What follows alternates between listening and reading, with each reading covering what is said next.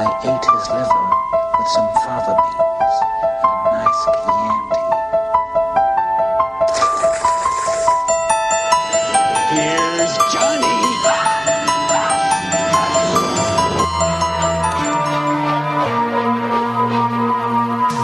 Why don't we begin?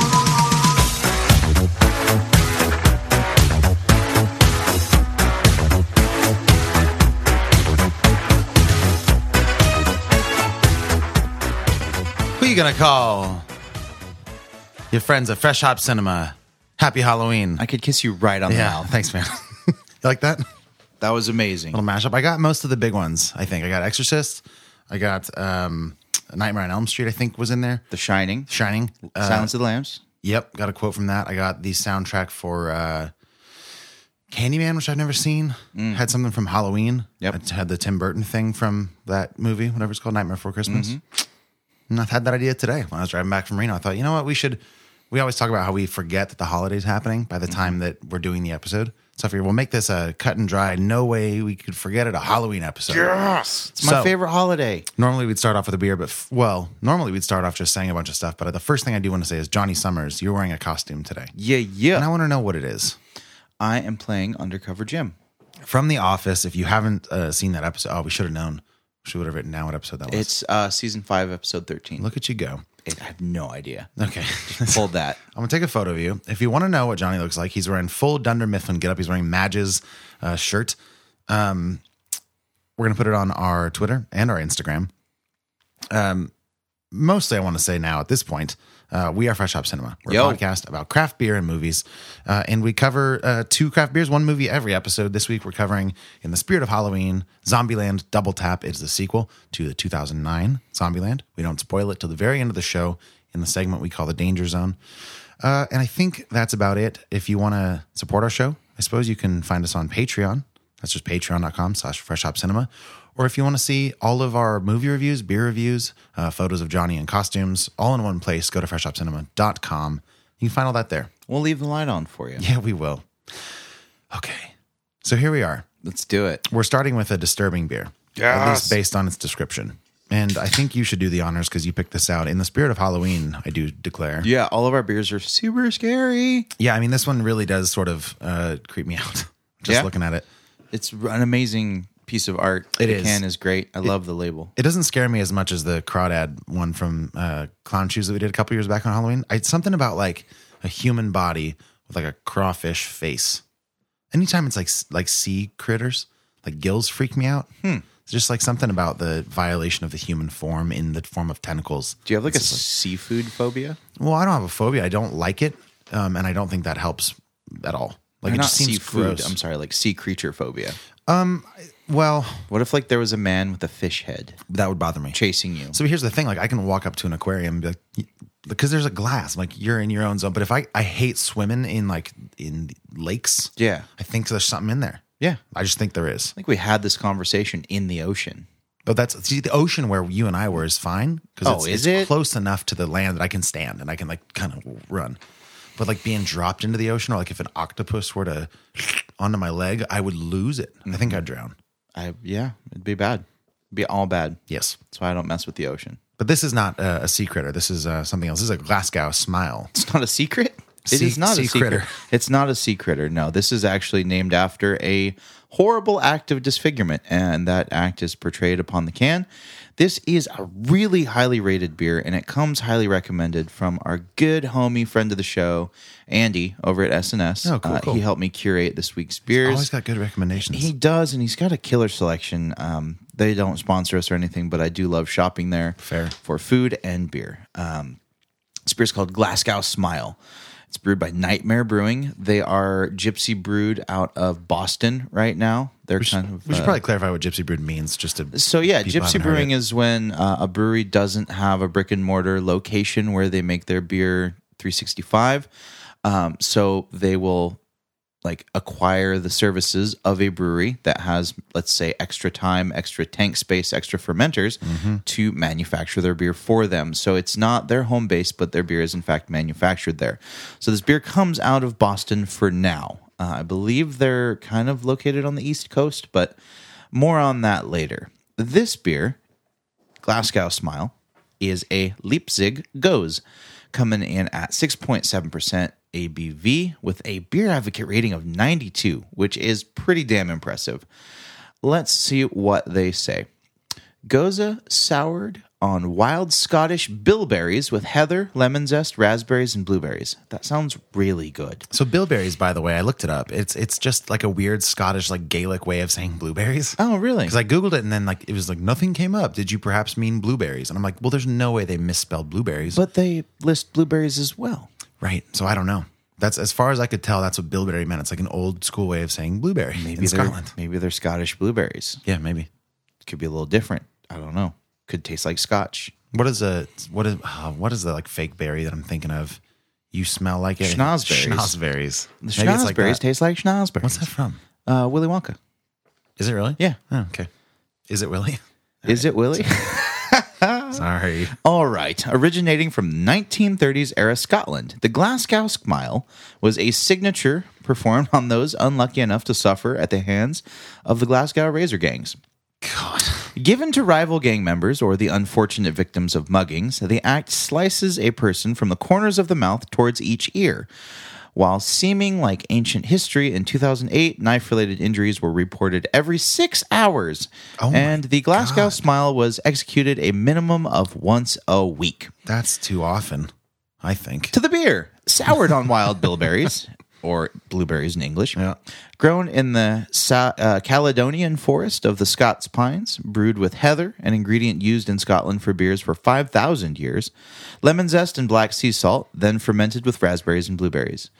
Maraschino cherry, jammy raspberry, lemon zest sharpness, tons of aromatics, bilberry skin, and heather come across as a balancing slight tannin earthiness. So hints of citrus, underripe raspberry tartness give way to a mouth-wateringly dry champagne finish with a savory salinity. Let me say, this is an immaculate Goza. Yeah? It's fantastic. I mean, it's I was gonna say blood orange red, but it's even darker than that. It looks like It's so pretty. it's just like a dark raspberry and blackberry sort of combo. More raspberry than blackberry, but a little bit dark, like almost like a lighter purple. It's an incredible color. I've never seen a beer this color. And it's wow. very tart. It's hits you in the mouth pretty good, but it doesn't leave you like with sort of that sour coat that you get from some beers. There's a good amount of salt there. It's very, very tasty. I can see why this is rated highly on the internet. Certainly. It's very good. Yeah, this finish is jammy almost. Yeah. Like the inside of a freshly cut cheek. God. I was thinking, I mean, obviously the movie reference to compare this to is probably Joker. Not Joker that we covevered, but Like Heath Ledger's Ledger. Joker from Yeah. Batman. But the other one that comes to mind, if you think a little bit harder, did you think of one by chance? Because I had one that I was like, oh yeah, I thought of this as well. But I never considered it an homage, and I don't think it is an homage to this brutal way of torturing somebody in Scotland. But Pan's Labyrinth, when the general whose name I can't think of, she like slices him and he gets his whole cheek sliced open. You can see his teeth for a while. You know what I'm talking about? Yeah. It's like a half a Glasgow smile. Right, exactly. It's a glass Grin? half grin? empty smile. Sure, okay. So that's what I thought of. But it's a really disturbing. I'm going to turn this can away from you because it is quite graphic. Oh, it's the can is very violent. Yeah, I mean, the blood splattering from this victim's mouth is damn close to what the beer does look like. I absolutely love this can so much. I'm going to peel that label I was going off. to say, I think you probably would do that. Yeah, I'm going to buy a couple more cans of this too because the beer is phenomenal. It's really good. So you found it at SNS here in Chico. Yeah. It cost how many dollars? Ballpark. I'm going to say under $5. Really? Yeah. Wow, that's incredible. It's a 16-ounce can. So, It was in the $5-6 range. wow. Yeah. I feel like generally when you see a Goza of this caliber, it's not brewed en masse like this. Like you don't usually find pint cans. Well, we don't know how unmasked this actually is. That's a so good I point, don't yeah. know if this is a hugely produced beer. I've only had Nightmare Brewing a couple times. yeah, me too, I think. Yeah, I brought one in. I don't know whether we did it on the show or we just shared it in, off air. Yeah, I don't know either. I'd like to maybe at some point look that up, but this is fantastic. This is everything you want. It's got that jamminess. It kind of rounds it out. It's not sweet, which is a fact that I find very satisfying. It's got a really nice raspberry bite. I think the jamminess is rounded out by those blueberries. So you get like this overall berry experience that is very, very quenching. And then it finishes like mouth-watering with just that dash of salt on your tongue. Yeah. That kind of makes you want more, but also like it's a very enjoyable aftertaste. Yeah, I agree with everything. In the interest of sort of having an in-depth conversation, I want to push back a little bit on you saying it's not sweet. I think that it mostly comes off as not sweet, except for like in the briefest moment after the initial taste happens. Like when you first taste it, it's very tart. And then for just a moment, it kind of rounds out in like a nice black, like raspberry is on point for tartness. Mm-hmm. There's something else there that's just very round and warm and good. And then it just like, once again, like sharpens up and leaves you with what you're saying, like the salinity and the tartness and all that jazz. Yeah, that's really, really nice. It's an experience. This is an experience of a beer. Yeah. A many trick pony. It's a perfect beer for Halloween. I'm gonna train the shit out of this pony. You think it's one thing, and then it's like, It's like, whoa, you just take off the mask and reveal it's a different thing. and then boom, you're a mime. I almost got the Scooby-Doo thing in the intro. I didn't think it was totally appropriate, though. I'd have got away with it too. It wasn't for those darn Because kids. Scooby-Doo's not really a Halloween show. I mean, they just always wear costumes. Yeah. Well, So- no, they're the people that they catch are always wearing That's what I'm costumes. saying. Yeah, that's what I meant. You know, I could have probably thrown in like a Coco reference. That would have been fun. Just kind of like get multicultural with it. Not to say that Dia de los Muertos is Halloween. It's not, but the pageantry and the costumes. Totally. Would have been a nice. I love Coco. So, Yeah, it's so good. I can't watch that movie without weeping nope. uncontrollably. John watched it on the plane to Norway. And then I was just hours without sleep. And I still I took one of her headphones, I put it in mine. I just watched the whole thing. I fell asleep and I woke up at the part when he's singing to her. Remember as a grandma. Me? Yep. And I was just like, oh no. You just wake up and Yeah, I start just start crying. weeping. You know. Man, that's like a typical Saturday morning for me. Sure. Just wake up Wake up crying. and cry, dude. You know? That's how I like to start the day. It's like, wake Well, it up. sort of like purges the system, doesn't it? Yeah, get a nice weep. Get Yeah. a banana. Yeah. What's the banana for? To replenish vitamins, sure, potassium, so you don't get a cramp. Yeah. Good looking. Out. Because I exercise. Yes. a lot. Of course. You need to Vigorously. limber up. When we get to hot and bothered, I actually realized that that's what I want to talk about. Limber up? Your exercise regime. No, God. no, That's mine. definitely bothered then because you're for sure not hot on it. That's fine. I love this beer. Yeah, me too. I love it way more than I thought I would. I was told by several people that it's amazing. Yeah, what were you expecting? I didn't expect this color coming out of this can. I don't. Maybe that's my inexperience with the Leipzig Goza, but I don't. I hear Goza. I think like straw colored, Yeah, same. maybe, and I probably could have ascertained a better guess by just looking at the ingredients, but I was not expecting this almost like smoothie-esque color. Yeah, dude. It's really like it's one of the craziest colors I've ever seen in a beer that tastes the way it does. It's really cool. You might if you looked at this, I would expect some experimental, quote unquote, like milkshake IPA kind of thing Totally. going on, and it's not that at all. Yeah, I'm gonna buy a couple more cans of this and like do a photo session with it and have like a full pour, maybe in like a champagne flute. Sure. And then we'll incorporate like some fake blood around the rim or something for Halloween. That could be so cool. You get food coloring and just kind of drip it around the edges of the glass. It's not too into watery. it, but like food coloring. Oh, Yeah, that's it true. would just run. So you'd have to like mix it with some cornstarch and make some fake blood. Okay. You ever made fake blood? No, but Kubrick did for The Shining. I feel like throughout this episode, I'm just going to reference horror movies if I think of them because now's the time. Absolutely. But that whole thing was some mixture of like cornstarch and coloring and water, and they actually used that in an ad on TV back in like 80. I think it was 80 when that movie came out, but they couldn't use blood. Yeah, so they had to call it Rusty Pipes. Right. So he was like, no, it's water. not blood. And they were like, all right. I don't know why you'd believe that as a TV person. Like, clearly that is blood. It's one of those things like, well, he said it, and if that's the intent, Well, that's true. Yeah. I guess so. prove Stanley Kubrick was lying to you. Right. Well, I encourage you, Johnny, to do that for the photo because that would be a really nice way to commemorate that on our website and on Instagram. Yeah. Look at the just scroll and do like, oh, there's Halloween, and then we can do something similar with Christmas where we put like tree branches in the background. Totally. Plus tomorrow, all the fake blood's half off. Oh, nice. That's true. Where's Spirit this year, by the way? There's one in Sears, and I think there's one in Orchard. Is the old one by New Earth not there anymore? No, they're putting in a Subaru dealership there. Oh, that's right. Yeah. Weird place for one, I Right? think. But I don't know. There's a lot of money in that region. If I were to build a car dealership in a New Earth parking lot, it'd be like Subaru or like Mercedes. Something nice. Or Yeah. Beamer. Like I could see a BMW dealership going there. Yep. So it makes sense. Yeah. This beer, Yeah, we got to rate it. Out of 10, Johnny Summers.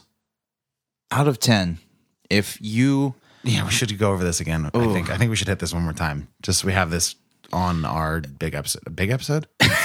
This is the big one. It's our big show. On our bonus content we do for Patreon, we just like a half an hour ago hashed out what we think our 1 through 10 sort of stands We for. established some parameters. And we agreed that 10 is like very, very rarely do you see a beer of this caliber or a movie. And then 1 is like in the beer world, it's you can't even drink it. You can't even imagine yourself bringing that glass to your mouth again. It's Angel City IPA. It is. I don't remember what episode that was, but go check that out. It doesn't matter. That episode that was the worst a beer horror we've ever show. done. And 5 is right there in the middle. And anything less than 5, so a 4 point anything is like, I don't super enjoy it, but I don't dislike it. And I think 6 is like, I enjoy this a little bit. Like we said earlier on our bonus content, most beers fall within the 4 to 6 range. Yes. You'll see an occasional 7 and you'll see an occasional 3, but the majority of beers fall in the 4 to 6 with obvious outliers. Finding you like the stray meteor in the galaxy. Every once in a while you collide with it and magic happens, or you create a black hole and everyone dies. Yep. No, for me, I find that 3s and 8s are a little bit more attainable. I think 3s are Talking about beer still, right? still talking about beers. Okay. 3s are very bad. Yes. But they're a little bit enjoyable. And I think a 3 is very dependent on the circumstances in which you're drinking it, as is an 8. So most of the time, when I get a 3 on this show, I will finish that 3 because I'm enjoying my time with you. Whereas if I like happened upon a 3 and I was really excited to get a beer and I bought it at a store, I'd be pissed. Yeah. So I think 3s and 8s are very circumstantial. 1s, 2s, 9s, and 10s, objectively bad and good. Mm-hmm. So 9s and 10s for me are as rare as 1s and 2s. Yep.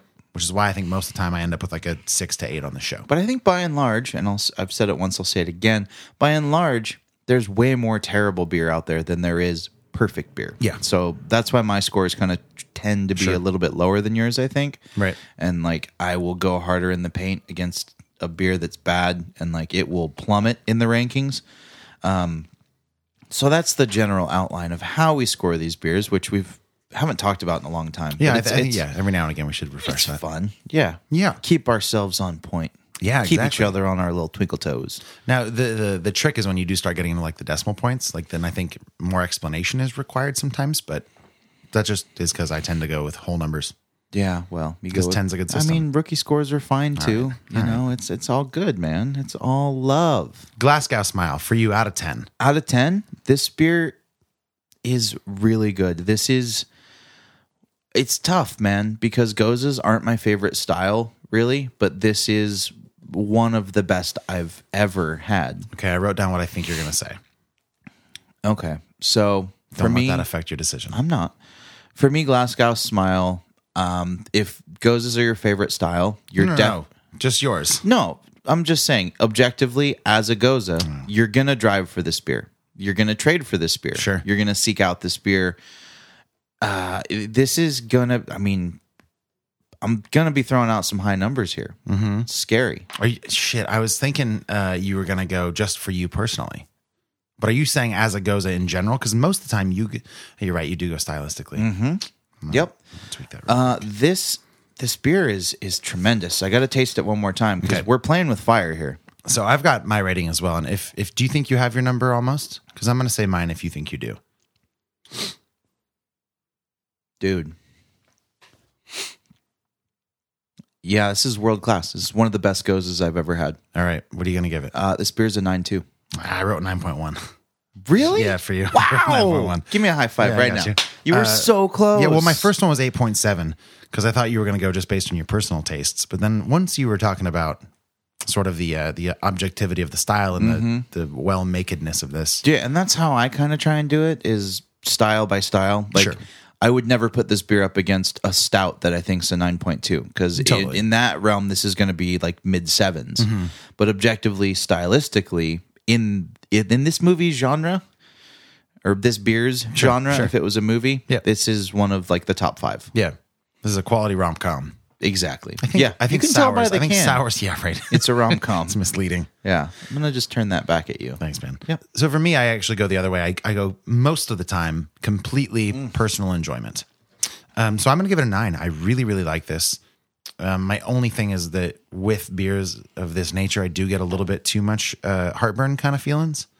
And while this one is sort of on the mellower side of that spectrum, it's still there. So it's not a 10 for me, but it's a 9. It's a world-class beer. 100%. Very good. Incredibly affordable if it really is only $5 or $6. The fact this is sitting in Chico on shelves right now, if you like this style of beer at all, is mind-blowing. I also have to assume that the label has thrown me off a little bit because I don't love that. But I do like the history, so I'm torn. This is scary. Yeah.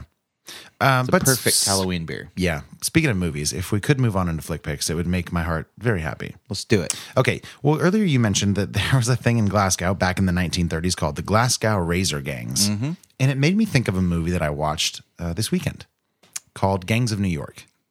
Have you seen it? Nice work, Paul Blart. You're rolling thank on you that for that. segue, baby. Yes, I have. Gangs of New York is one of my, I would say it's in my top 15. Is it? Easily. Of all time? Yeah. Wow. Easily. Okay. Yeah, you're looking at some of Leonardo DiCaprio's best work. Okay. The cast is stacked. You Yeah. watch this movie even after a couple years of not seeing it, and you're like, oh my God, there's him, there's who, you know, it's everyone's in this movie. Oh God, that's John C. Reilly. Right. Like, what is Right. happening? Like, So what? Like a little brief thing. If you don't know, it's a Scorsese film from 2002.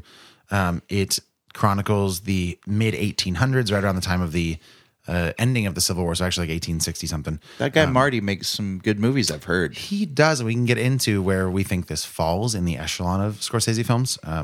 But Daniel Day-Lewis is in it. Like you said, DiCaprio. Cameron Diaz is here as an Irish wench, I think, is the proper term. I thought she was a whore. I think that's what a wench is. Oh, really? I'm pretty sure. Ooh. Check that out, though. Yeah. Liam Neeson, Brendan Gleeson, John C. Reilly, like you said, a bunch of people in some very career-defining roles, because it's 2002, especially for like DiCaprio and Cameron Diaz and even John C. Reilly. This is like pre-Step Brothers and sort of pre that. And I feel like having never seen this, knowing he was in it, and then like he kind of went down this path into the comedy, and then he came back with like Sisters Brothers and something else that we saw him in recently that I was really impressed with. I can't remember. He's a really versatile dude. Wasn't he, King Kong? Yeah, that's not what I'm thinking of, though. He was the best part of that movie. Yep. Skull Island. Yeah. Or Return to Spy Kids Skull He Island. I just don't know. popped up in my YouTube subscription feed because he has got a band. Of course he does. John C. Reilly is in like a folk 4-piece, Sure. playing an acoustic guitar, playing like Civil War songs Right. on Tiny Desk. Awesome. It's like, what? Yep. Oh, he was in Wreck-It Ralph. That's what I'm thinking of. He was great in that, but Yeah. different. Voice acting. Yeah. Yeah. So anyways, never seen Gangs of New York. Knew about it. Obviously, it's a pretty iconic period piece. And it's very obvious that it's a Scorsese movie. Like if you've ever seen any of his stuff, this was I think I can double check, but 2 years before The Departed, which was another film he did with DiCaprio. That you love. I love The Departed. But what I found so interesting was that if you haven't seen The Departed, it's basically sort of like a Boston small gang movie. It's with DiCaprio and Nicholson, Jack, as I call him. And it's all about sort of mob crime and double crossing and thievery. Matt Damon also, Mark Wahlberg. Matt Damon. Matt Damon. But what I found so interesting was the correlation in tone and even story a little bit between those two movies. Was Matt Damon in The Departed? Yeah. Yeah. Are you thinking of Wahlberg? No, both of them were. Whoa. He was sort of the That's good angel right. and DiCaprio was sort of, and Vera Farmiga was in it. Wow. Great movie. Yeah. Put the Dropkick Murphys on the map. That's right. Great song. A little on the nose. It's fine. Anyways, I don't love Gangs of New York. I think that the story was a little bit boring. And this is tricky because some of this is obviously based in real stuff. Like these were real gangs that fought each other in the wake of the draft after the Civil War. And like, or before, was it? They weren't going to the Civil War. That was, No, it was. might have been at the tail end. Yeah. Because I think the Civil War was like, It was happening. ended They were in, like, signing people up at the 60 something. dogs. Yeah, that's what it was for. Yeah. But everybody on the good guys team, which is not Daniel Day-Lewis, is Irish. They're coming in from Ireland, potato famine. They're getting drafted into the American armies. They're getting just used as fodder. But Leonardo DiCaprio's dad, played by Liam Neeson, is murdered by Daniel Day-Lewis's character. Then he gets back from leaving the town for a while, DiCaprio does, and decides he wants to murder Daniel Day-Lewis, Bill the Butcher. And the whole movie is like sort of their dynamics, like kind of a Munchausen by proxy sort of thing. He takes him under his wing, but he's still going to try to kill him. But what I think really stood out to me about this movie was the world building. It feels real. Right. Like the details in the costumes or just the giant sets that they built. It all feel like people argue, and I get it, about like Cameron Diaz's accent or anybody's accent. Really, it's a little bit cheesy, and some of the action isn't terribly compelling. I think a lot of the fight scenes are kind of lame. The beginning is, and so is the end, almost laughable. I think there's a spoiler alert for this. It's pretty old. The very end is like this big monologue by DiCaprio. Oh, he's like narrating over what you see, and he and Diaz sort of fade into the background. And there's like a grave, and then time lapses, and like not the Golden Gate Bridge, the what's the Brooklyn Bridge, obviously, shows up. And it's like, and then pretty soon people know we're never really here. Shut up. And it's like, all right, it's a nice thing, but it feels cheesy sometimes. So I don't think it's Scorsese's best work, even close. For the time that it came out, though, those effects. It's 02, man. I'm not mad about the effects. I'm not even mad. I liked it enough, but it just didn't hit really hard. It felt very preachy. And which is, I mean, Liam Neeson, preacher, that's his character's name. Fine. But I don't know. In the beginning was like also this big standoff between like these two gangs that fought each other. There's just some of it that doesn't hold up, I think. But the stuff that does hold up, which is the world building and the performances, especially by Daniel Day-Lewis and by DiCaprio, are fantastic and make this movie worth watching. I think what helps this movie hold up is the intangible cool factor of a Daniel Day-Lewis in this movie. Bill the Butcher is just one of the coolest characters, like objectively. Like, he's scary and mean, and he's got a glass eye, and he's a butcher, and he's always just chopping meat. Yeah. It's creepy. There's something very specific about it. Yeah, like it's one of those roles that it's hard to picture somebody else playing. Totally. Which I think says a lot. But yeah, I agree. Cool is not the word I would jump to. Intimidating maybe, and commanding, perhaps. A little commanding, kind of, I wouldn't say like career defining, but like iconic. Like he's just, that movie was. Yeah, sure. It's powerful. He's just one of those guys though. He is. Like in every role. And how much of that is a testament to this movie, and how much of that is a testament to Daniel Day-Lewis? Right, well, I think it's probably not equal parts necessarily, but I mean, like Scorsese knew who he was casting, and Daniel Day-Lewis knew who he was going to work with director-wise. Like, I think both of those guys have enough heft in Hollywood where people on the sidelines are like, just do your thing. Like, we'll just watch whatever movie you make. Do it. Like, you don't need notes from like the studio or other writers. Like, just trust them to do their thing, and this is what you get. Yeah. Which is cool. Yeah, it was. I love the movie. When's the last time you saw it? I just watched it like a couple weeks ago. Oh, really? Yeah, I was like just flipping through HBO. Yeah, I mean, it's nearly 3 hours long. Yeah. And I think that's actually another thing I want to point out. I watched this after a gig. My gig finished at 10. And I was like, oh, I've always wondered, I don't know what was wrong with my brain. I was like, I'll just put this on and maybe I'll turn it off later. And testament to the film, I did not turn it off. Huh? I was constantly more and more engaged. And I think just sort of just the world, like I said, but like not so much the story. I got kind of bored at a couple of points. But I think the rest of it holds up really well. You were going to say something, I think. No. Oh, all right. Just giving you an affirming.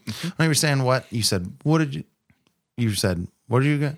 And then I cut you off. Like a minute ago. What did you... I don't know. Okay. Doesn't matter. I haven't written a review of it yet, but since you it just is now... did, bro. I'm going to have to like now type it out, but you can find that on our flick pick section of our website, which is now back up and running. Word. If you want to read whatever coherent thoughts my fingers decide to make out of my mouth. Yep. Anything for you? Flick picks you want to talk about? No, man. I've just been watching a lot of Netflix. I don't think I've watched any movies other than the one we're reviewing in the last week. Fair enough. Yeah. Well, then I recommend a motion. The motion is that we go to a break, and then we come back and talk about Zombieland Double Tap with no spoilers. What say you? I second the motion. Indeed. It is law. We ride. Trick or treat, smell my feet. The handlebars where you should eat. That's right, everybody. That's the Handlebar right here in Chico. They're located at 2070 East 20th Street. They have a happy hour 7 days a week from 2 to 6 p.m. where you get $1 off all of their draft beers. They have an amazing lineup of those crafty, drafty beers, so go check them out. Again, the Handlebar right here in Chico for your spookiest Halloween craft beer needs.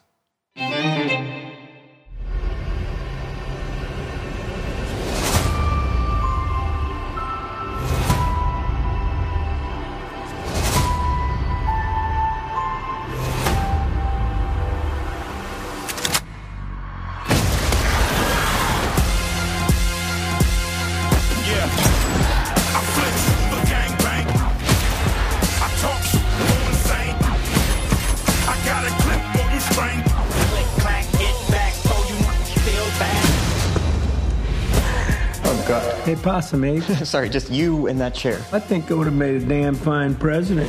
You would have brought a real dignity to the office. You're welcome, America. Welcome to Zombieland. Life is about more than just survival. We were a family. Dysfunctional, sure, but what family isn't? Merry Christmas! What would you like, little girl? I'd really like for you to stop calling me little girl. Do you know what I would like? I don't give a shit what you do.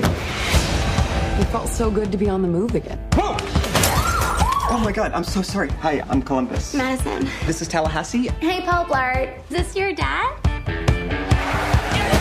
Oh, whoopsie. I forgot the seatbelt rule. Oh, so she knows the rules? I told her just a few of them. 73. Are there more? You're cute. I like it. My sister is gone. She picked up a boy. He's from Berkeley. Berkeley. You don't have weed, do you? Do I look like the type of person that would have weed? I'm sorry. Boom! Yeah? I have nothing against hippies. I just want to beat the shit out of them. We're gonna go get her. We ride it, dog. Start talking. You first. Oh, my name's Tallahassee.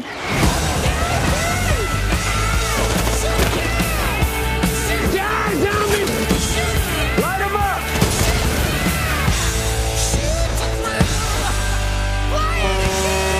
No! That's my ride! Oh, my apologies, little Elvis. Okay, is it me, or does he kind of remind you of... I don't like you. At all. I think you double parked. Or more perpendicular parked. Hope we don't get a ticket. What is going on here? What? Hello, everyone. Am I hallucinating? All right, that's a trailer for Zombieland. Double tap. It is a sequel, like I said earlier, to 2009's Zombieland. Bang, bang. Nothing. Yeah, sure.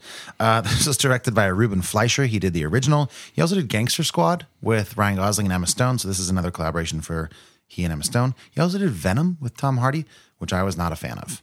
But I think, were you? I can't remember. Did we cover that on the show? No, and I haven't seen it. Oh, well, then we'll do it. Let me give you the quick synopsis here, and then we can move into some other stuff. Isn't it pronounced synopses? Oh, see, what did I say? Synopsis. Oh, synopses. Excuse me. Yeah. The synopses is... Zombie Slayers, Tallahassee, Columbus, Wichita, and Little Rock. They're all named from the places they come from. I can't remember that. I know that's a rule from the original. They're like, we're just going to use our location names. God forbid we meet somebody else from our place.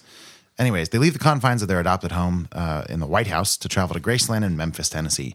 Along the way, they encounter other post-apocalyptic warriors and a group of survivors who find refuge in a commune.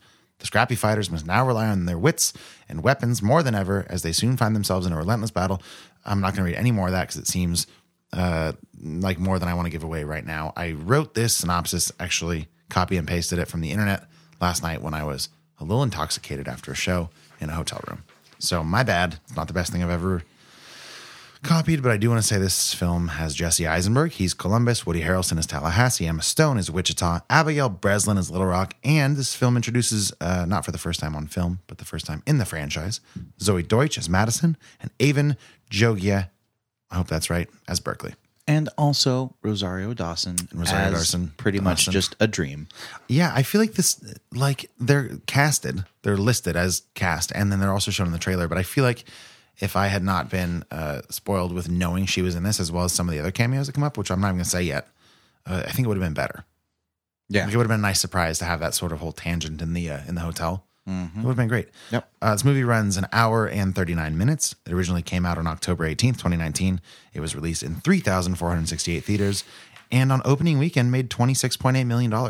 Respectable. Pretty good. Respectable. 2 questions off the bat, Johnny. What do you think of the original, and what do you think of this one? Those are both great questions. Thanks. I really enjoyed the original. It was a very unique outbranching of the zombie film that we've all seen hundreds of. If you're like me, you love horror films, you love zombie flicks. It was a very comedic, slapstick, kind of sarcastic, fun, modern take on a zombie film. Quick recap. So it was initially kind of like from the apocalypse on, a recounting through the eyes of Jesse Eisenberg, and he's kind of world building and setting up this universe and his rules for survival, and it kind of is following him. I don't remember like specific plot points any more than him trying to survive and then meeting Tallahassee, played by Woody Harrelson, and then them having to find shelter, and then there's girls and they have to save them eventually, that sort of thing. You know, it was kind of a vague zombie movie. I mean, they were in a what was the thing? I can't think of the word. A fair. It's like a fair, but like a carnival maybe. Oh, Was it carnival, like a carnival theme park. A theme park, sure. It was like an amusement park, an established one. Yeah. And that's what I remember from it. Yeah. So there's a lot of that. Yeah, and just funny cutscenes and a lot of Jesse Eisenberg being Jesse Eisenberg, but in a zombie context. It was very enjoyable, very unique, a fun, fresh twist on what some people might consider old hat. Sure. So 10 years later, they make a sequel. Since you liked the first one, did you like this one more or less? I liked it, definitely. Okay. I liked it less than the first. Okay. It was really good. It was good. It was real good. Okay. But it was definitely springboarding off of the uniqueness and the success of its predecessor. It was not as unique because everything that you saw as far as like the cutscenes, like the style of humor was kind of, you knew it was coming.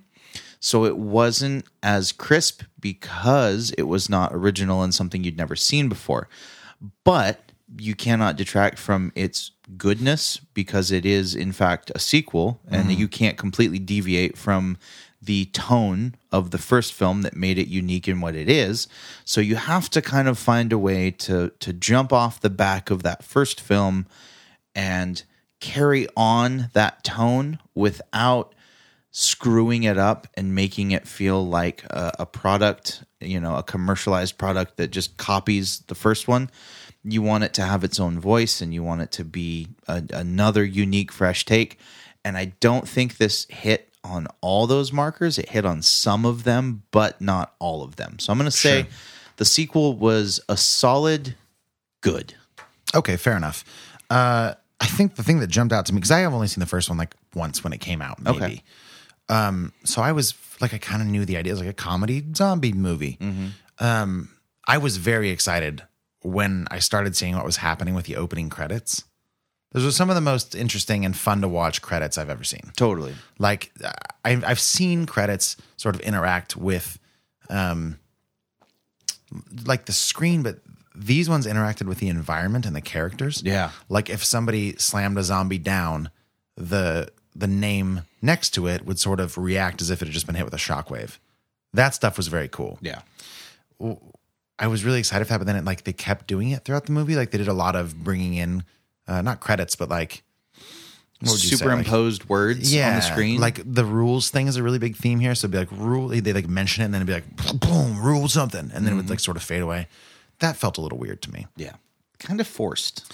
Yeah. So like, I think kind of going on tandem what you said, like they do, I don't even want to say double down, but they kind of try to stick and stay true to the original comedy. Mm-hmm. And in some cases it works really well. There's a lot of like self-referential stuff here and some fourth wall shattering. And the other times though, it feels very forced, like almost out of ideas. So we'll double down on the stuff we did the first time, but make it more extreme and hope it works. Exactly.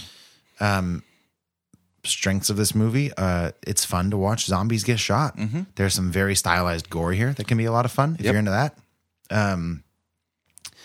The guns it's like a gun shooting zombie movie. That's what it is. And there's needles that get threaded for friendship storylines and romantic storylines. And we can talk about in the Danger Zone in spoiler talk how well all that works. I have a lot of stuff that I can only talk about once we sort of lay out the plot. But I am, as you can see here, have a book open and I'm trying to find the chapter I just read, and I'll plug this book in a second. But there is a chapter of a book that I just got, and the book is called Movies and Other Things. It's by Shea Serrano. He is a co-host of a podcast I just started listening to called The Rewatchables.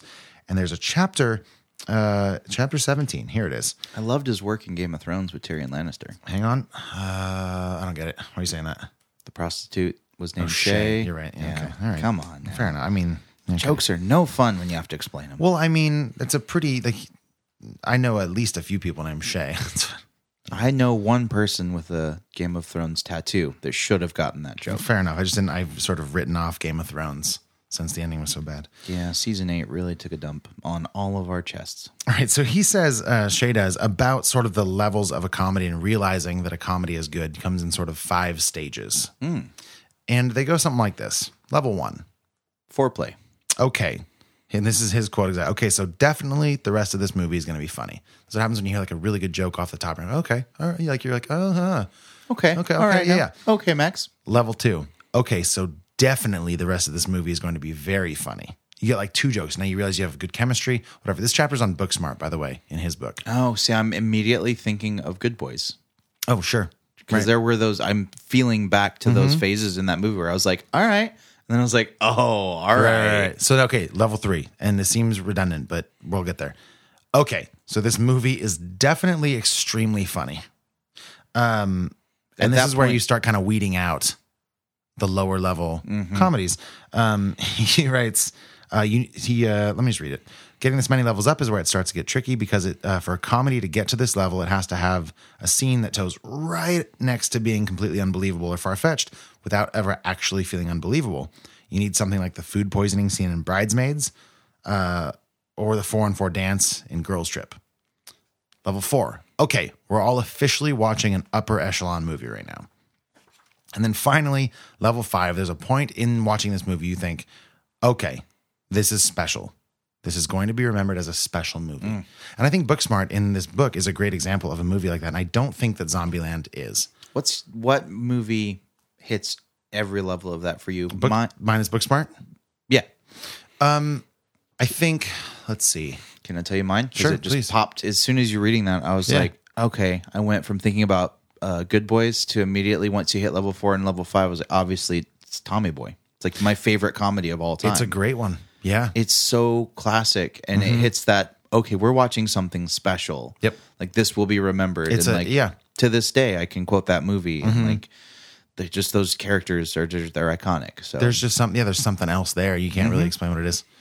I mean, Bridesmaids is an amazing movie. It's a fantastic comedy. Like, it's stacked with talent. Admittedly, like, comedies aren't my go-to all the time, but anyways, I am wondering if you stand by me that Zombieland Double Tap doesn't quite live up to the 5th level. I think it probably lands in like a 3 for me. Yeah, no, I agree with that. The first one definitely would have ranked higher on this list, and I think is more memorable. Right, and if I had seen the first one, I might be able to attest, but I think you are correct. If you haven't seen the first one? In a long time. Sorry, is what I meant. I haven't seen it. If you were more familiar. But I do think this one's good. No, it was good, and it was entertaining, and I like the fact that it didn't forget that it is a zombie movie. We're here for blood and guts and gore. Did it not really? Really quick, sorry. One more time. That book is Movies and Other Things by Shea Serrano. I want to plug it one more time. You can get it. It's pretty new. There's a lot of, like, if you're not a movie person that knows like a ton about old films, it's mostly stuff from like 2000 onward. Okay. Does it though? Like, I don't know. It's hard, again, like without spoilers, we can't really get into this too much. So just thinking back on stuff from the trailers, I do want to hit on the 2 sort of new main characters without, again, like, I don't know. They get into it in the trailer. You want to talk about, you said Rosario Dawson. She wasn't even a main character. She Right. was like barely a minor character. There was a great sort of tangent storyline with her, and you heard them, and if you've seen the trailer, and we played the trailer, so we might as well say it. Is it Luke Wilson or the other one? I can't think of his. Yeah, because Owen's the WoW guy. Yeah, so it's Luke Wilson. Wow. So it's him, and it's Rosario Dawson, and it is The other guy that why looks. can't I think of his name? I have no idea. Well, he's not super easily found listed here, but you've seen him. He looks like a knockoff Jesse Eisenberg, so it works really well. I think personally that whole sidebar tangent thing they do is one of the strongest parts of this movie. It was really funny. Primarily because it's geared around sort of the fun, goofy violence. Yeah. And jokes. And I think that by the time this movie gets to its climax, it sort of loses the aesthetic and the reason I'm here in the first place. Yeah. We can get into that later. But overall, what'd you think? Did you like it? Yeah.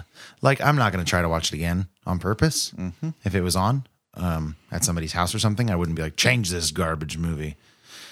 It was funny. I laughed out loud a couple of times, and I had a nice time at the theater. It's a nice biteable chunk at like just over an hour and a half. Was that a zombie joke? It was.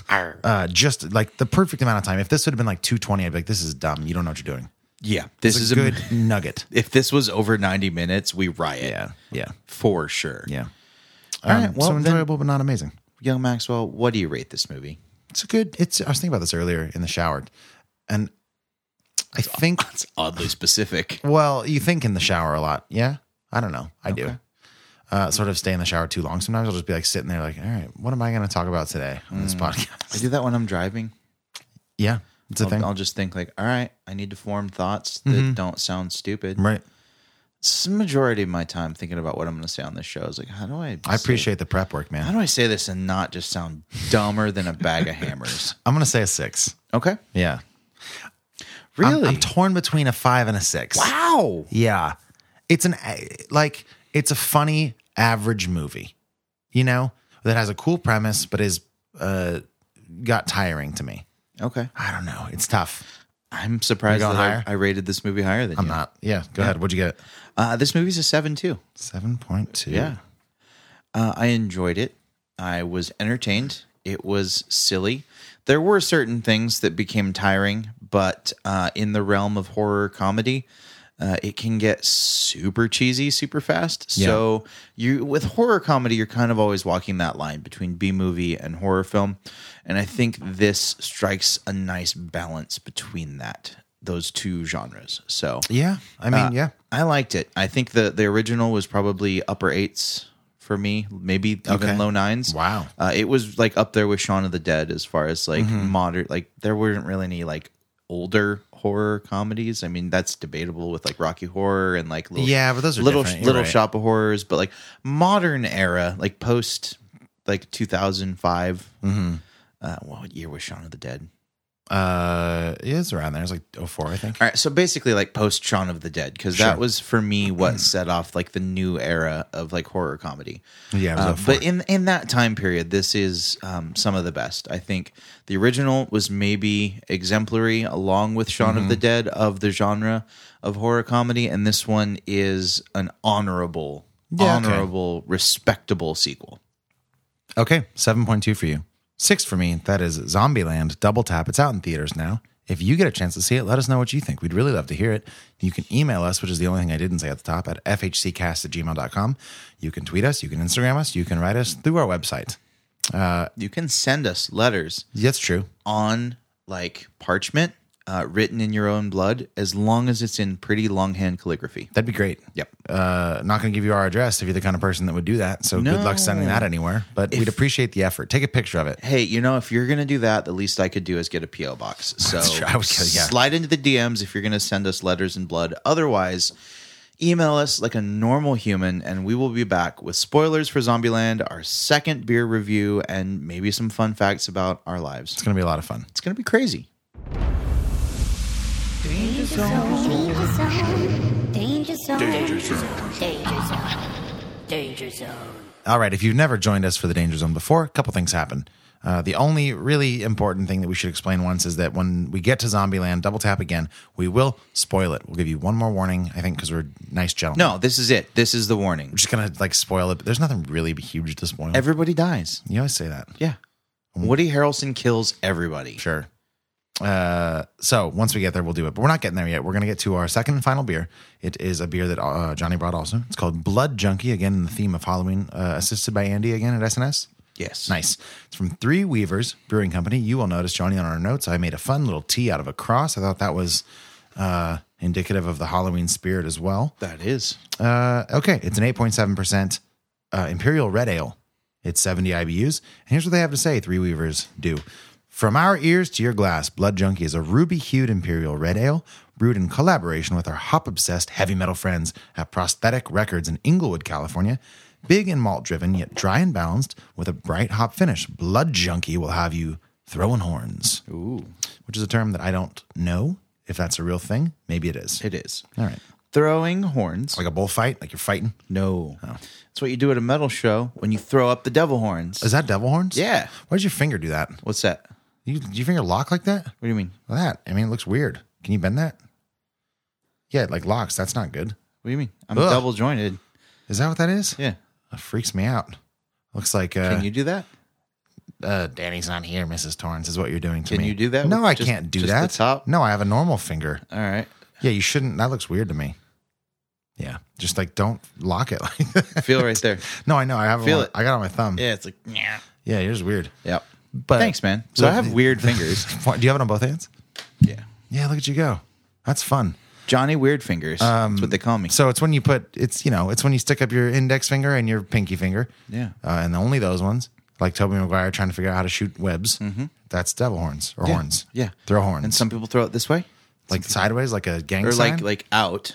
Like, you know what I mean? Like, I feel like these are different. Like this is like if your fingers are facing the thing, your hand, if your palm is facing, you're doing this, it's like nice to you. But if you flip it, it's like I did a good job. Like me. Nice to me. Like, but yeah. also, this looks like a caterpillar.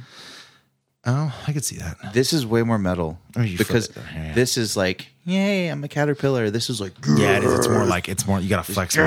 Yeah, it's more in your face. Your arm bends.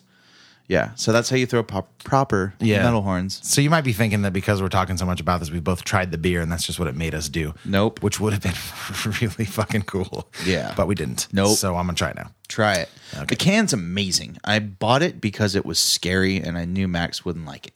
That's what Halloween's all about, is doing things that Max doesn't like. Dressing up, drinking beers out of scary-looking cans, all kinds of fun stuff. So it's all red on yellow with... See, I would call that all black.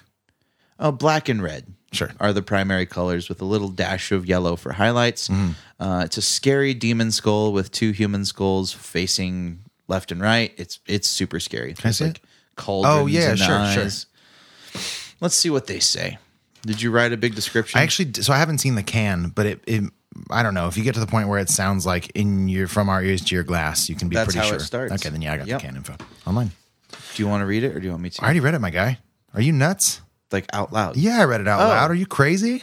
Oh, it was short. That's yeah, it was why. pretty short, and I was reading it like almost like I wasn't reading it. Yeah. No, I got a good reading voice. I thought that there was maybe some more descriptions. Well, then it is up to us in all of our professionalism to describe it to you. So, young Maxwell, you've tried it. What do you think? I don't like it. It's really underwhelming. The red ale thing is never something that I really am jazzed about. It's like, the can is sort of the draw, I think, and the shtick of like the throw horn. They even have throw horns written really tiny right there. Yep. I don't know, man. And right there. Yeah, I guess I don't know. It's strong, I suppose. What's the ABVs again? 8.7. Double check that on the can because I think there might be different batches. No, it's 8.7. Yeah. It doesn't taste like 8.7. There is like a pretty strong like molassesy sort of sweetness that you get underneath the hoppiness, but the hoppiness reminds me more of like a Lagunitas beer than it does, say, a Modern Times beer. It's very muted. I wouldn't quite go so far as to call it stale, but it is very underwhelming. Approaching stale cardboardiness, with a firm dash of too malty. Yeah, man. I mean, it's not always a bad thing. Like a malty ale is an awesome thing. Who am I to shun years and generations of tradition? Like a malty ale, it's like I got to say it that way. You know what I mean? Like you need it in an ale horn. And then you just good malty ale. I don't even have words to describe it. I just keep saying malty ale because it's a thing. Like, just no one can see me, but like you're like if you pictured what's in my mug, it's a malty ale. Yeah. Versus like this is a nice IPA or something. But so when you say malty ale way too many times, like you just did, a lot. What beer are you thinking of? Again, like my brain goes to a Lagunitas, generally IPA. Okay. As far as like malty ales that aren't meant to be that necessarily. Okay. I think as IPAs go, Lagunitas is definitely like the malty end. Yeah. But I don't have a lot of experience with red ales. I just know that the ones that I've had have not stood out enough for me to pursue them further. Yeah. So I don't know. They're really just an okay style. And for me, this is just an okay beer. We kind of got it, at least I did, because I picked out all the beers. I got it because the can's really cool. If it's on brand. Let's just say it. The liquid does not really hold up. The liquid is not as cool as the can. No. Although, again, like you and I stylistically differ a lot, so I don't love this can anyways. I think the beer is better than the can. I love the can. But I do actually really like sort of what's going on behind the Scary Demon Man. It's like all these sort of this line work, and it's not like it's hand-drawn or anything, but it's still kind of a cool label. Well, somebody had to draw it. Somebody designed it. I don't think they drew it, but... Maybe they drew it on a computer. That counts as art now. Well, it's art for sure, but they didn't like hand-draw it, Yeah. I've only had like one large sip, so I'm gonna take another sip. But can you give me more thoughts if you have anything to add? Drink the rest of it, and I'm gonna tell you. Wait, lastly, I'm sorry. It's $4 for a pint can. That's factorable. I mean, it's an almost 9% beer for $4. If you're again, I like to point this out. If you're going bang for buck, it's a pretty decent buy. Yeah, if you like red ales, it's good. I mean, I would like this beer if it had toned down the hoppiness a little bit, given me like a little more nuttiness, kind of a little bit more roundness. Basically, I want this beer to be a brown ale. Yeah, I was gonna say like more of a brown ale sort of. If you could just turn this red ale into a brown ale, it would be way more fucking delicious. Okay, but it's not. I don't know. Yeah, that weird hoppiness that happens. I don't know what hops they use, but it seems like a sort of very blunt, like a Cascade or something. Yeah. Well, red ales are that weird middle ground between like light beers and dark beers. Yeah. They're like, they have their foot in both camps. So this wants to be kind of a light beer in some aspects, and it also wants to be a dark and heavy beer in some aspects. Yeah. And for me, red ales have always seemed like they were just kind of undecided about what they want to be. It's a beer style with an identity crisis. Dude, it's the bastard stepbrother to a brown ale. Yeah, it but feels like it's not even as cool as that title is, though. That's a good point. That's Yeah. a pretty cool title. Yeah. But Yeah, thanks. Yeah, it's just so mixed up. It sends mixed messages to my mouth and my brain, and all of my insides are confused, and I don't like it. So for me, I'm gonna say if you like red ales, seek this out. But for this beer consumer, this is gonna fall into like the mid to low fours. That's this is still pretty high. See, we get back to the numbering thing here. Like 4s is barely below average. Like this is slightly more than barely, I think, which is a weird way to. But like, for me, like the most average, middle of the road, fine as you say it, beer I can think of is Sierra Nevada Pale Ale. Really? Yeah. That's a good ass beer. Are That's you my kidding me? 5. That's a 5 for That's you. my 5. Oh, okay. Well, this is why we disagree on stuff. Yeah. We have this fundamental misunderstanding of what a 5 is. Yeah. But you like Sierra Nevada Pale, do you not? Oh, I don't at all. Really? Even fine. with the culture and like sort of the beer precedence that it has, like it's set the bar for like everything. It's fine. I haven't bought pale ale in probably a decade. I'm talking like it's a 10 for me, but it's like a 6 for me.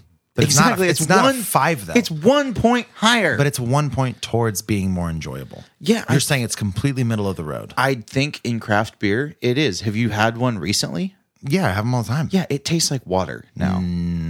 It's so thin and crushable. I think it's great. It's fine. And what's wrong with being crushable? Nothing. We love crushable beers. That's why it is my All right. perfectly average craft beer. Okay. It's not amazing and it's not terrible. It is 100% my true middle. Okay. I know. Is that Fine. that's a controversial thing to say? I mean, huh? it is, but I know a lot of people don't love it. I think it's the Centennial hops. People are like Sierra Nevada beers all taste the same. It's like, all right, like they have but it's like all Scorsese films look the same. It's like, yeah, dude, they're going for something here. Yeah, but see, yeah, my true 5 is I don't love it, but I have zero negative feelings towards it. Yeah, that's a good 5. Yeah, that's what I'm saying. That's what a 5 is. That's what a pure 5. Like, Yep. I'm not gonna go out of my way to get it, but it's also a beer that I have zero complaints because it is, for all intents and purposes, exactly what it's supposed to be. I want to know what my 5 is. I got to think about that because that's a really good beer to know, I think. Yeah, I think it is. I think it defines you as a beer reviewer. Sure. It's an important thing. And in Chico, especially, my 5 is a very... Now that I've said it out people loud, don't fight you about this. probably because there's so many people that's like their favorite beer of all time. But I think as our palates progress, we can look back to beers like Sierra Nevada Pale Ale and realize that, in fact, it's like the Jack Daniels of the whiskey world. Like, it's fine. Wait, It's something like that, something comparable. You know what I mean? Where like, but Jack Daniels is garbage. But think back to like the first nice something you had. Insert whatever. Could it be like Makers? Be it food, be it Sure. bourbon, be it whatever. Like the first really great representation of a craft style of any consumable product. Right. And then think about your palate 10 years later and how you look back at that first thing. So for me, like I cut my teeth drinking Sierra Nevada Pale Ale, Old Chico, Torpedo, shit like that. Yeah. So that's where like that's my baseline. I think your 5 should be your true north, Agreed. your baseline. Yeah. I have zero negative feelings, but zero like above and beyond love for that beer. Right. I'm not going to wear a Sierra like a pale ale hoodie. Sure. But I'm not going to say it's a bad beer ever. How did we get on this never one? say it's a bad beer. Sure. How did we get onto that? Oh, because of the hop or the particular hop usage in this beer. Was that what we were talking about? Well, yeah, that and I don't know. I don't remember. I really don't remember. I think it had something to do with how I rate this beer and red ales as a style. Sure. I was saying like I think that it might have to do with the hops that they used. Because I had just taken another drink, and I think that like no, because I gave it a 4.3, and you said you think that's a high rating. That's right. And I said, well, Still does. Yeah, and then like a True North is like 5. So this is just so like it just seems crazy to me, but we have different mouths. I'm biased, and I know it because this is a style that I don't necessarily like, but it is also not a bad beer. Just because I don't like it doesn't mean that it's bad. Just like anything in this world. Just because you don't like it doesn't mean it's wrong. So it's not undrinkable. There's like, as a red ale, there's not a lot wrong with it. For me, I think they could tone down the hops a little bit. You know, just to jump in real quick, like as we talked about that for a couple minutes, like I had like this, like, you know, like a finger or two left in my glass. It warmed up a little bit. Yeah. And that did sort of hide some of the hoppiness and brought out some of the more like caramely, malty flavors. And it made it a little bit better. Okay. But you are going to stick with the ideology that it is not a bad beer. You just don't like the style. Yeah. All right. Yeah. It's a fine, as far as red ales go, it's fine. I'm just not partial to that style. Therefore, it scores lower in my opinion. And y'all motherfuckers listen to this because you like my opinions. Is that why? I think people are bored. Oh, I don't know. Probably. So what's happening for me is that I'm glad you think so highly of us. We're great, but you know, we're a certain thing, and I know that. It's Podcasts are a certain thing. What's happened for me is that though the hoppiness has gone away because it's warmed up a little bit, the booziness has come out, and I don't know that I love that. It's starting to drink. It's starting to play more like more like an old ale almost. Like it's feeling like a lot of weight on sort of the back end. I'm almost getting like some raisiny pruneness, which is a certain thing. And if this were an old ale, like if it had some of that more syrupy quality, or like a maple or molasses sort of taste up front, I might be game. I like old ales. Yeah, they're good. Yeah, but this isn't. I don't know. So I'm going to push back as my point and say that I don't know that I think this is a great red ale. Okay. Granted, the specificity of an imperial red ale makes it tricky because I don't have a huge point of reference. I was going to say, what's your point of reference like for red ales in general? I don't know. Just it's a small-ish sample size, right? I'm going to look up just a list of red ales, like the top 20 in America, and just see how many we've had because I want to know. Sure. Because, I think by and large, it's not a style that either of us gravitate towards. So I'm going to say I've had probably 7 of these. What's your number? 4. Okay. Yeah. So, I think it's a fine example. I think the hops kind of have a freshly licked envelope taste. Yeah, there's something. Yeah, it's again like not quite stale, but envelope like papery. Yeah, the envelope when you lick it with the glue and the paper. Yep. Ugh. So I'm looking at Beer Advocate here, and they have red ales and amber ales sort of lumped together, which may be correct. I don't actually know the distinctions, but I'm sorry these books are in the way. I know you can't see it on your screen on for some reason, but because you don't love me. Maybe you didn't. Neither of us noticed until just now. No, I noticed. Blazing World is a modern times beer. I know we've both had. Yep. But let me just read some of these out. Give me the whole list, bro. I'll tell you if I've had it. You can stop me, if you have had. Zoe, Maine beer. Nope. Amber, Smashed Face, Three Floyds. Yep. Oh, Tocobaga Red Ale by Cigar City. Yep. I'm going to shift this microphone just a little bit. Blazing World we've both had. Yep. Ma from Treehouse. Nope. I bet you that's good. Patascala Red X-IPA. Delicious beer. Is it? Yep. That's by Stone. Yep. Red Rocket from Bear Republic. Yep. Red Wheelbarrow, again by Maine. No. Evil Dead Red, Alesmith. Mm-hmm. Hellbrook from The Alchemist. Nope. Marble Red Ale from Marble Brewing. Nope. Blood of the Unicorn, which I don't think either of us have had from Pipeworks, but I really want to try. It's really good. Oh, really? Yeah. Nice, dude. So that was the top 12 there, and you've had, seems like about half of them. Mm-hmm. So that's great, dude. Okay. I've had more red ales than you, I guess. I don't know. Yeah, that was no question. Is there any more? You've had like that Heretic. Yeah. I mean, this is a list of, it looks to be like 100. Oh, wow. That's too many. So we're not going to go through all of them, obviously, but just scroll for a minute and let's highlight a couple that you have had because we need to get some idea. Yeah, let me just look through. Yeah, I've had like the Evil Twin from Heretic. I've had Toaster Pastry from 21st, which I actually really enjoyed. 21st Amendment. Okay. It was it was pretty strong, I think. Yeah. Let me just double check. Oh no, 7.6. Let's see. There's got to be a couple more on there. Yeah, you'd think so, right?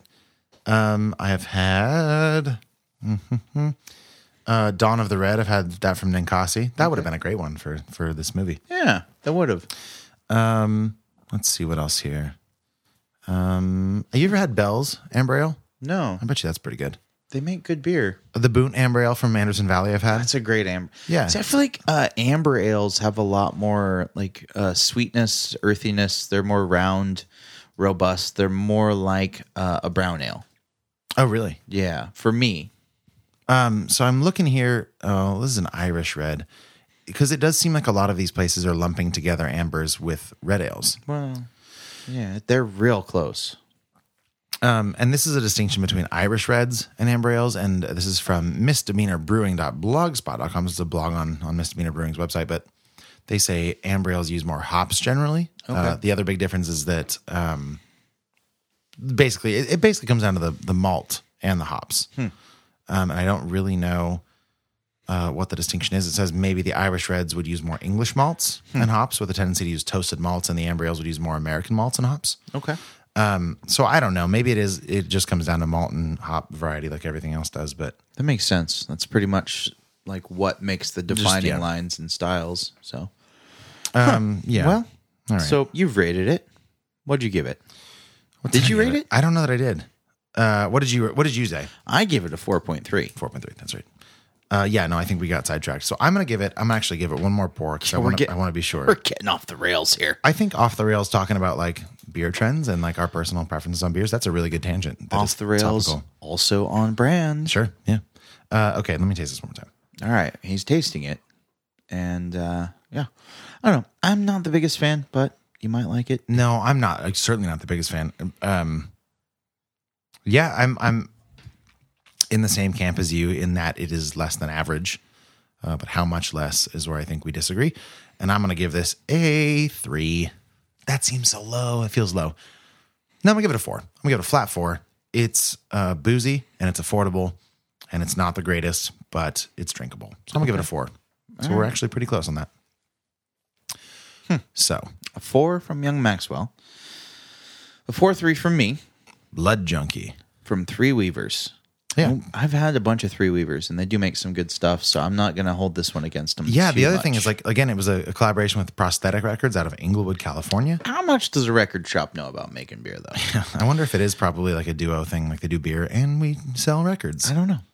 That's a good seems question. like a very like trendy brewery thing to do. That seems like a place I would hang out. That's true. Yep. Okay, so earlier I mentioned that I had an issue with your fitness regime, which was not true, but it is a nice segue now. Because I just want to say I've been... Well, you and most doctors. I Sure. mean, What do they know? No, I've been... I think today is my first day in the past 8 days that I have not had to perform. So it's my first night off, which Nice. is great. But I was in Reno, and Reno tends to be the place where I play 4 nights in a row, and I sort of get on like a healthy eating thing for a few days and go to the gym. And I only went to the gym one day, but I did what the guys with big muscles call lifting weights, okay. which is not usually my... I'm like a cardio guy and stretching. That's You're like, lean. yeah, I like to stretch. I like to do cardio. I like to sit in the steam room Okay. for You're like whatever a reason. schwitz? Yes. For whatever reason, that day I was like, I'm going to lift some stuff. Then I'm going to put it back down. Then I'm going to lift it again. And one in particular, my sister told me what it was called. It's where, you might know, it's where there's a machine or like a rack and you have a bar and you put your head and you put the bar on your shoulders and you squat and then you stand up. That, sir, is simply called a squat. It's a squat's when you do it without a bar. No. It's like a power squat. No. It's like a mega squat. No. It's called an ultra You squat. did squats, bro. Well, I did squats. What'd you squat? Like don't know. 100 pounds? Yeah, probably. What's the bar weigh? 45. Well, then I did more than 100. I probably did 140 Nice. or like 100. Yeah, like I did put like 100 pounds. I put like 40 or 90 pounds, 45 on each side. Nice. It was too much. I did 10 of them and I could not walk like the next day. Like my muscles were like, we're not used to this. Yeah. That's why people skip leg day. Oh, sure. That makes sense. Yeah. All that to say, like, it was fun. It was cool. I'm Nice. glad I'm not having to stand up and sing all night tonight. This is much nicer sitting in a comfy chair, talking about movies while drinking beer and then talking about those beers. Yeah. Nice. So that's my hot this week, or my bothered, depending on how you want to look at it. Nice. What about you? I had a hell of a weekend. Hit me. So my hot is going to be this weekend. Yeah. Overall, it was pretty awesome. So we went out to dinner at like 4:00 on Friday with ambitions of grabbing dinner and a beer and going home. Sure. Never goes well. Never worked out. No, did not work out that way. Not even close. But unlike most stories that begin this way, mine has a happy ending. Oh, great. Turned into an amazing night. Excuse me. I'm full of air from, alcohol. So don't blame alcohol. It's from beer specifically. Yeah. Don't blame all alcohols. It's from White Claw with That's a good point. Skittles in it. Yeah. I forgot I did that. It's pretty good. Are you noticing the No, Skittles? try it. It tastes like Skittles. It's really good. We can't just say that and not say what we did. So, that was on the was bonus bonus. content. Yeah, we put Skittles in a lime White Claw. Like a bunch of Skittles. Johnny came over and he was like, since I wasn't dressed up, he's like, I got you some candy to get you in the mood. Yes. And then he has a Oh, I brought you a present. You did? I did. Is now the time or is it later? No, it's now, bro. We're going to do this on air. You get that and I'll talk about this for a second. So he had a lime White Claw and I was like, I'm just going to put some, wow, that was there the whole time. I didn't even notice it. Yep. I put some Skittles in it is the point. Hopefully by now they've sort of absorbed into the claw. Yeah. Okay, so you're handing me a grocery bag? Is that what it is? I will open it. All right, I will cool. present it to you. Thanks for that. So, in honor of Halloween, Yes. you have won this year's Dundie Oh my God, you fucking angel. for the best podcast host / friend. You got a Dundie Award? That's your Dundie. I got a Dundie Award? You won a Dundie from me. That's the best thing I've ever seen in my life. Is this come with your costume? Yeah. No, I bought it. You did? Yeah. It was like a prop in the section? Yeah. That's so cool. It's going here for now. All right. So that is your award. That's for the coolest being thing I've almost ever received. the best podcast host / friend Thanks, that man. I've ever known. Oh my Lord, that's so nice. I wasn't expecting emotions on this episode. I'm going to put up on my Threat Level Midnight poster. Do it. I'm actually going to take a quick photo of it / video so we can put it on our feeds. I figured that if I could turn Halloween into like a really heartfelt gift giving holiday, that you would maybe turn your frown upside down and enjoy the devil's holiday with me. Look, man, I don't hate Halloween or anything. I dress up. You pointed this out the other day. You were like, hey, what kind of shoes are those? Like, I dress up every day. Yeah. Like, I put on an outfit. You I'm do. like, I got to match my clothes. And like, so the sort of the fun of like spending extra money for an outfit I'll probably wear once. Though in your case, the Mad shirt, you're going to probably wear that a lot. I'm going to wear this hat so Yeah. much. Yeah. It's a great hat. But I don't hate Halloween. I think it's a lot of fun. All right. And thank you for that Dundie. You're welcome. It's one of the best things. You know ever. what? You've earned it. Yes. Good. I wish it said bushiest beaver, but That's fine. do what you can. You know, there's always next year. Just keep growing. Deal. And keep trying. Sure. All right. So my weekend. Yes. Continue. Halloween weekend kicked off for me last week. So we went out to dinner, aspirations of just grabbing some food and going home. Ended up playing pool at the Down Low for a while. Are you back on that? Like we do. I thought you gave that up. It's a thing. All right.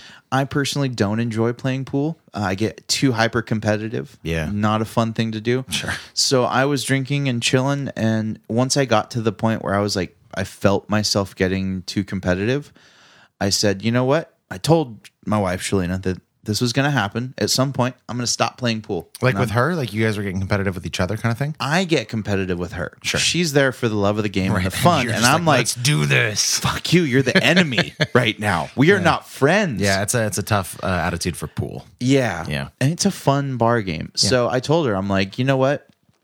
I'm just going to like kick back and have a drink and read the news and review and be your bodyguard so no one bothers you. Because people Love it. bother single women playing pool all the time. Yep. Hey, you want to play? You want to play with my balls? Like, dude. Yeah, it's like, come on, man. I get it. It's just pathetic. So no one talks to her when I'm there. Yeah, good. It's really cool. I want to take you with me everywhere. Yeah, exactly. Yeah. You need to hire me as your security. I actually was thinking, we'll talk off the air. Okay. I have an idea. All right.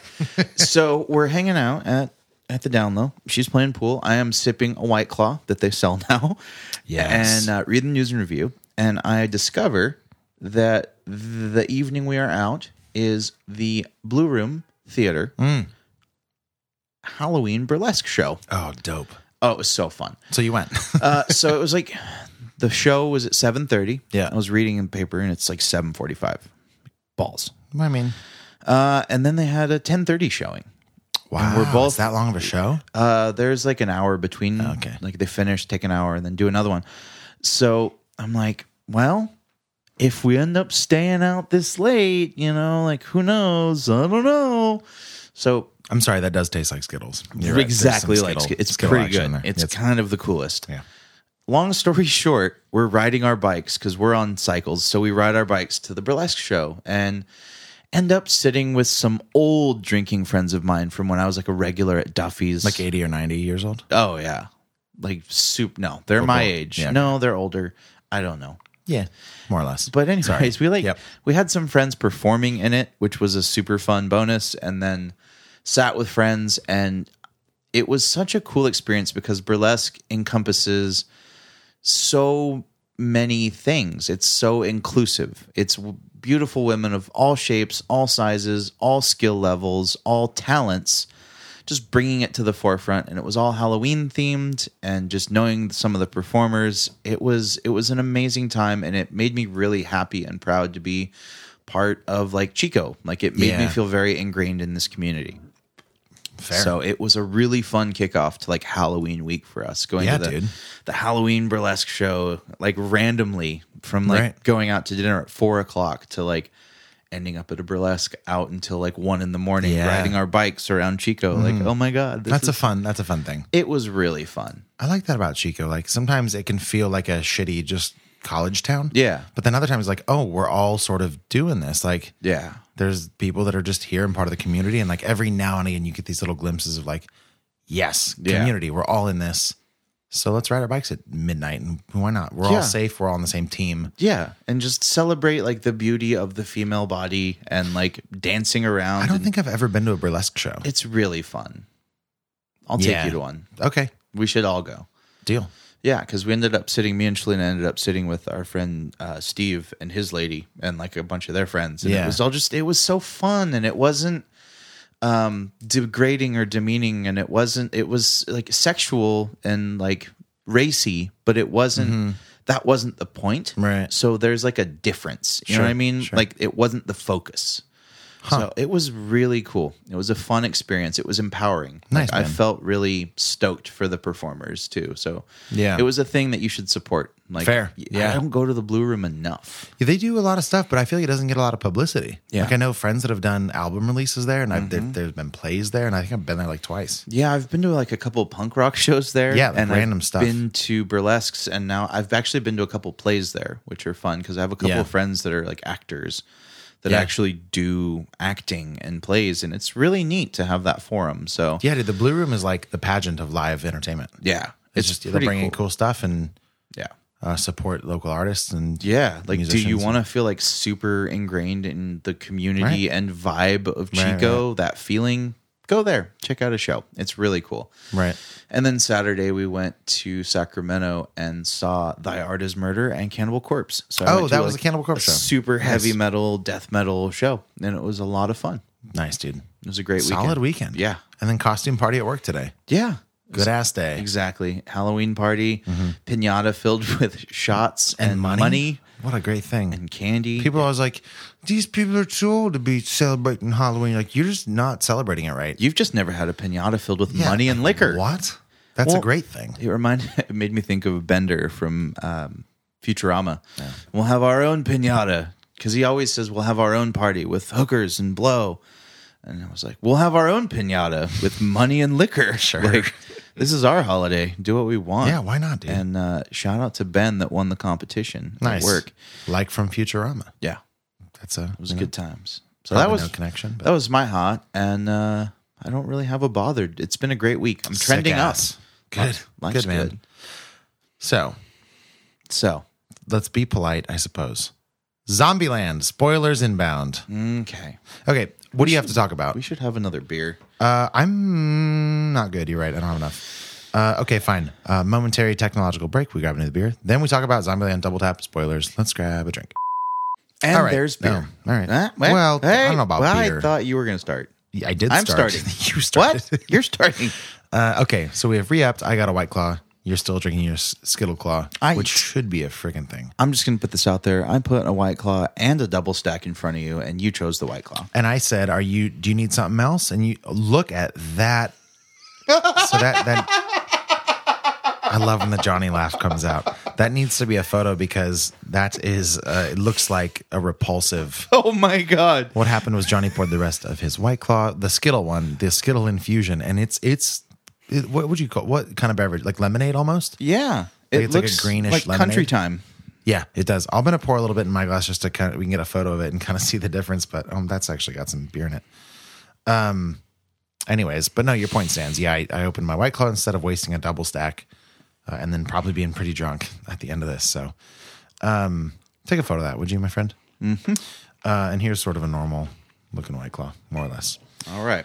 Okay, so do you have some stuff for sure that you want to talk about for Zombieland? Because like I wrote down 4 to 5 things that I know I wanted to talk about that could only be discussed in the realm of spoilers. Let's go with your 4 to 5. I'll let you lead this conversation. Okay, so in order to talk about, actually, tell you what, I actually do have 2 questions, and these are spoilery. So, man, I need to know the scene or sequence that you thought was the strongest in this film and the weakest, and I'd like to also share mine.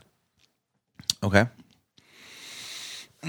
Strongest, I would say, is probably the scene where Luke Wilson and the other guy show up. We should know his name. Yeah, whatever. The other guy. Doesn't matter. He dies. It's fine. Yeah. He's in the movie for like 8 minutes, That's probably. Like 8 or 9, yeah. It's a good 8 minutes. So I like that quite a bit. And the weakest, or maybe anything with the what's her name? The new girl that's in the equation, Madison. Mm-hmm. She got exhausting. Also, the guy from Berkeley was really exhausting. And also everything at the commune. The commune was really exhausting. That's any scene that the guy that kept saying group sex was in was really just like, it's all right, man. All right. That's funny you say that because those are definitely my 2 as well. I think that the Rosario Dawson and Luke Wilson / other guy that looks like Jesse Eisenberg was like far and away the funniest whole segment by itself. I think you could take that out and just watch that and it would be great. Because you don't really need to know a lot about them. Like you can clearly see that Woody Harrelson and Luke Wilson are sort of doppelgangers character-wise, and then same with Unnamed Man and Jesse Eisenberg. Yeah, that guy. And you get this great fight scene that probably lasts like 3 or 4 minutes. And they do a really good job of dressing it up like it's one shot, even though it's not. There's some clear points where it's like they whip across and wipe the camera and then cut it. But there are some long takes in there, and there's some really good physical and dialogue comedy in there, and that stuff works great. There's a scene right after the fight where when Luke Wilson's kind of like, I think he's like waving a glass like with a drink, and you sort of like start to see the bite on his arm. Mm-hmm. And then it sort of devolves into there, and that's how the fight starts. But there's another fight beforehand where they fight for the first time. Really, we see these guys fighting the T-800s or the sort of evolved zombies. Now, you get introduced to the idea of these evolved zombies pretty early. Mm-hmm. There's this voiceover from Jesse Eisenberg like, here's how we survived in Zombieland. We categorized the zombies. And then we learned there was this new zombie. And then within like, so as an audience, you're like, all right, we're going to see these new zombies. Cool. Wonder what they're going to look like. Who knows? Then you see the scene with this girl, Madison, who's been living in a freezer. She's dumber than all hell. You can't imagine this girl's actually survived. Jesse Eisenberg keeps saying, but she's a human being. With just feelings. To like justify that she's okay to have around. She has thoughts and feelings. All right, she has feelings. She's very dumb. So what I was convinced was going to happen was that she was the evolved zombie. I was so set on this from the moment they said smarter, stronger zombie, faster, whatever. I was like, that would be a cool way to do it.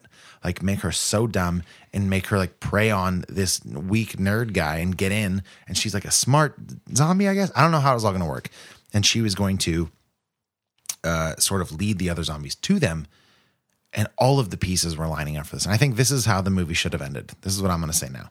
I'm not going to bother with explaining how it does end. Go watch it if you want. But between you and I, here's how it should have gone. She gets sick. She gets infected. What that actually turns out to be is her maybe like disguise wearing off, or her zombie potion that makes her seem human goes away. Mm-hmm. So and then they go out and he doesn't shoot her, obviously. Comes back, they see her in the ice cream truck. She's re-upped. And then they take her back and she is the one that leads the zombies into the commune. And then the final frame, she's about to bite Jesse Eisenberg. She's full zombie now. All the other zombies are dead from the car chase and jumping over the cliff. And instead of her biting him, Emma Stone jumps in, bites her instead. She sacrifices herself for Jesse Eisenberg, proving that she did love him. She was very nice. They both die. I think that would have been a better movie. I kind of am not mad at that. Don't know how it would have worked. Like, I know zombies don't do that, but if you're gonna build up this new, stronger zombie, like, give me something interesting. Because what happened is she played her role well until she died, and then I was like, good, that was a fun tangent. And then she comes back, and it's just like more of the same, and more of the Berkeley Guitar Kid, and the commune stuff sucks because they take away the guns. Yeah, it's a movie, it's a comedy where it's fun to watch people shoot guns at zombies. You're taking away the zombies, you're taking away the guns, and you're relying on bad jokes that are A, nothing like the original stuff, which people are coming to see, and B, not funny. Yeah. Group sex guy. Why? Yeah. Why bother? Stop. Yeah. It was a completely different lane. Yeah, dude. Like there's a certain aesthetic that mainstream low budget comedies get. Basically any Tiffany Haddish comedy or like Melissa McCarthy comedy, Shy of Spy. Love that shit. But it's like hospital lit. It's very bright. It's got generic soundtracks that are meant to make you laugh once. And like the whole commune section of this movie felt like that. Yep. It was so lame. Or like I don't know. Wasn't Melissa McCarthy in Bridesmaids? Yes. So shy of that movie. But it's not a Melissa McCarthy movie necessarily. True. That kind of put her on the map, I think. Yep. But like, yeah, any of those movies where it's about her being fat and farting. Which was a lot of stuff before people were like, no, she's good. Before she did, what was that movie? There was like an Oscar contender in 2018. I'm sorry, you'll never say I'm sorry. Please forgive me. Yeah. It's something like that. Yeah. I'm not going to think of it. But yes, Won't you please forgive me? You're getting so close. Somebody let us know. It tastes like Skittles. Can you ever forgive me? Yeah, that's a gross looking thing. I'm looking at my notes here. I think that's most of it. Yeah. I just think that would have been a better thing. The other thing I want to talk about is sort of the self-awareness of the movie and the fourth wall stuff. Like they make references to other zombie movies. Yeah. Like they talk about there's a Walking Dead comic at one point, graphic novel. And they also talk about, Madison talks about, I lived in the mall, like in Dawn of the Dead. Dawn of the Dead. And I don't know, like it's trying to be funny, and that is kind of funny, but then you're like, why? And there's like these constant intersplicings of zombie kill of the year stuff, which is funny to some extent. The Leaning Tower Pizza one was less funny. That was pretty funny though. Yeah, but I like the first one. I kept what do you call that thing that cuts up like hay? Oh, like a combine. Like it's called a combine. And he was like, all right, if you're sensitive to blood, look away, because it was crazy bloody. That type of self-awareness and letting us know as an audience was very funny and original. Yeah. And I think in line with the original film. But some of it was just overkill, and it seemed like they were running out of ideas. So they put in stuff like the commune sequence that I don't think needed to be there. Yeah, like the third act of this movie all kind of felt like lazy writing. It did, and it was such a bummer because I think that would have saved this movie from being such a low score. Yeah. And gotten up higher. Well, that's the thing with the first movie. There was no lazy writing. Front to back, I gotta rewatch it. It was. You should rewatch it tonight on Halloween. It's a good night to watch Zombieland. Yeah, although if you were to say definitively if I had to watch one Halloween movie tonight, I'm sure it wouldn't be Zombieland. No. You ever seen Rosemary's Baby? Yes. I gotta watch that. It's like a horror classic. Yeah. It is a horror classic. 65? I want to say 67. Like I think it's in the same time of Suspiria. Mid to late 60s, yeah. Great movie. Yeah, but Rosemary's Baby. Or like the original Psycho. Or Exorcist. I just started Psycho on my honeymoon. I don't know what that says. Probably nothing. But I need to finish that. Because that's another one like very, very iconic and classic. Yeah. And although I think Psycho is one of those movies that if you know the twist, it sort of makes it lamer. None. No? No. It's still a great movie. 68 for Rosemary's Baby. Okay. So here we are. Anything else you want to talk about with Zombieland Double Tap? No. I think my overall thoughts were pretty all-encompassing. It's good, not great, entertaining, but not life-changing or riveting in any way. If you had a choice to watch the first or the second, watch the first. Fair enough. Yeah. Okay, well, once again, you can reach out to us. We'd love to hear your thoughts on this film. We'd also love to hear your thoughts if you get to try these two very, very scary beers. Definitely at SNS, probably other wares as well. Reach out to us on Instagram, Facebook. Actually, it's just a habit. We don't have a Facebook nowadays. So Instagram, Twitter, our website, freshhopcinema.com. You can support our show for $1 or $2 or $3 every single week. Patreon.com/freshhopcinema. Why are you talking so soft? I'm just making sure I say stuff, We'll be back next week around Tuesday. We waited until Thursday because of Halloween. Obviously. But we'll be back Tuesday, talk about Harriet. It's a new film chronicling what seems to be the mostly true story of Harriet Tubman and the Underground Railroad. We'll have some beers to go along with that, so please tell your friends. Give us a review on iTunes if you have a chance. That's always very helpful to help people find the show. In the meantime, That's Johnny Summers. That is Max Minardi. And the show wouldn't be possible without Bailey Minardi. Yeah. All that being said, we'll catch you on the flippity flop. Happy Halloween. Be safe. Happy trick-or-treating. Until next time, adieu.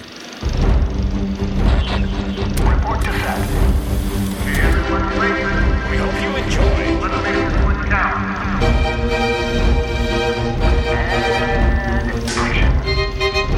This is Fresh Hop Cinema.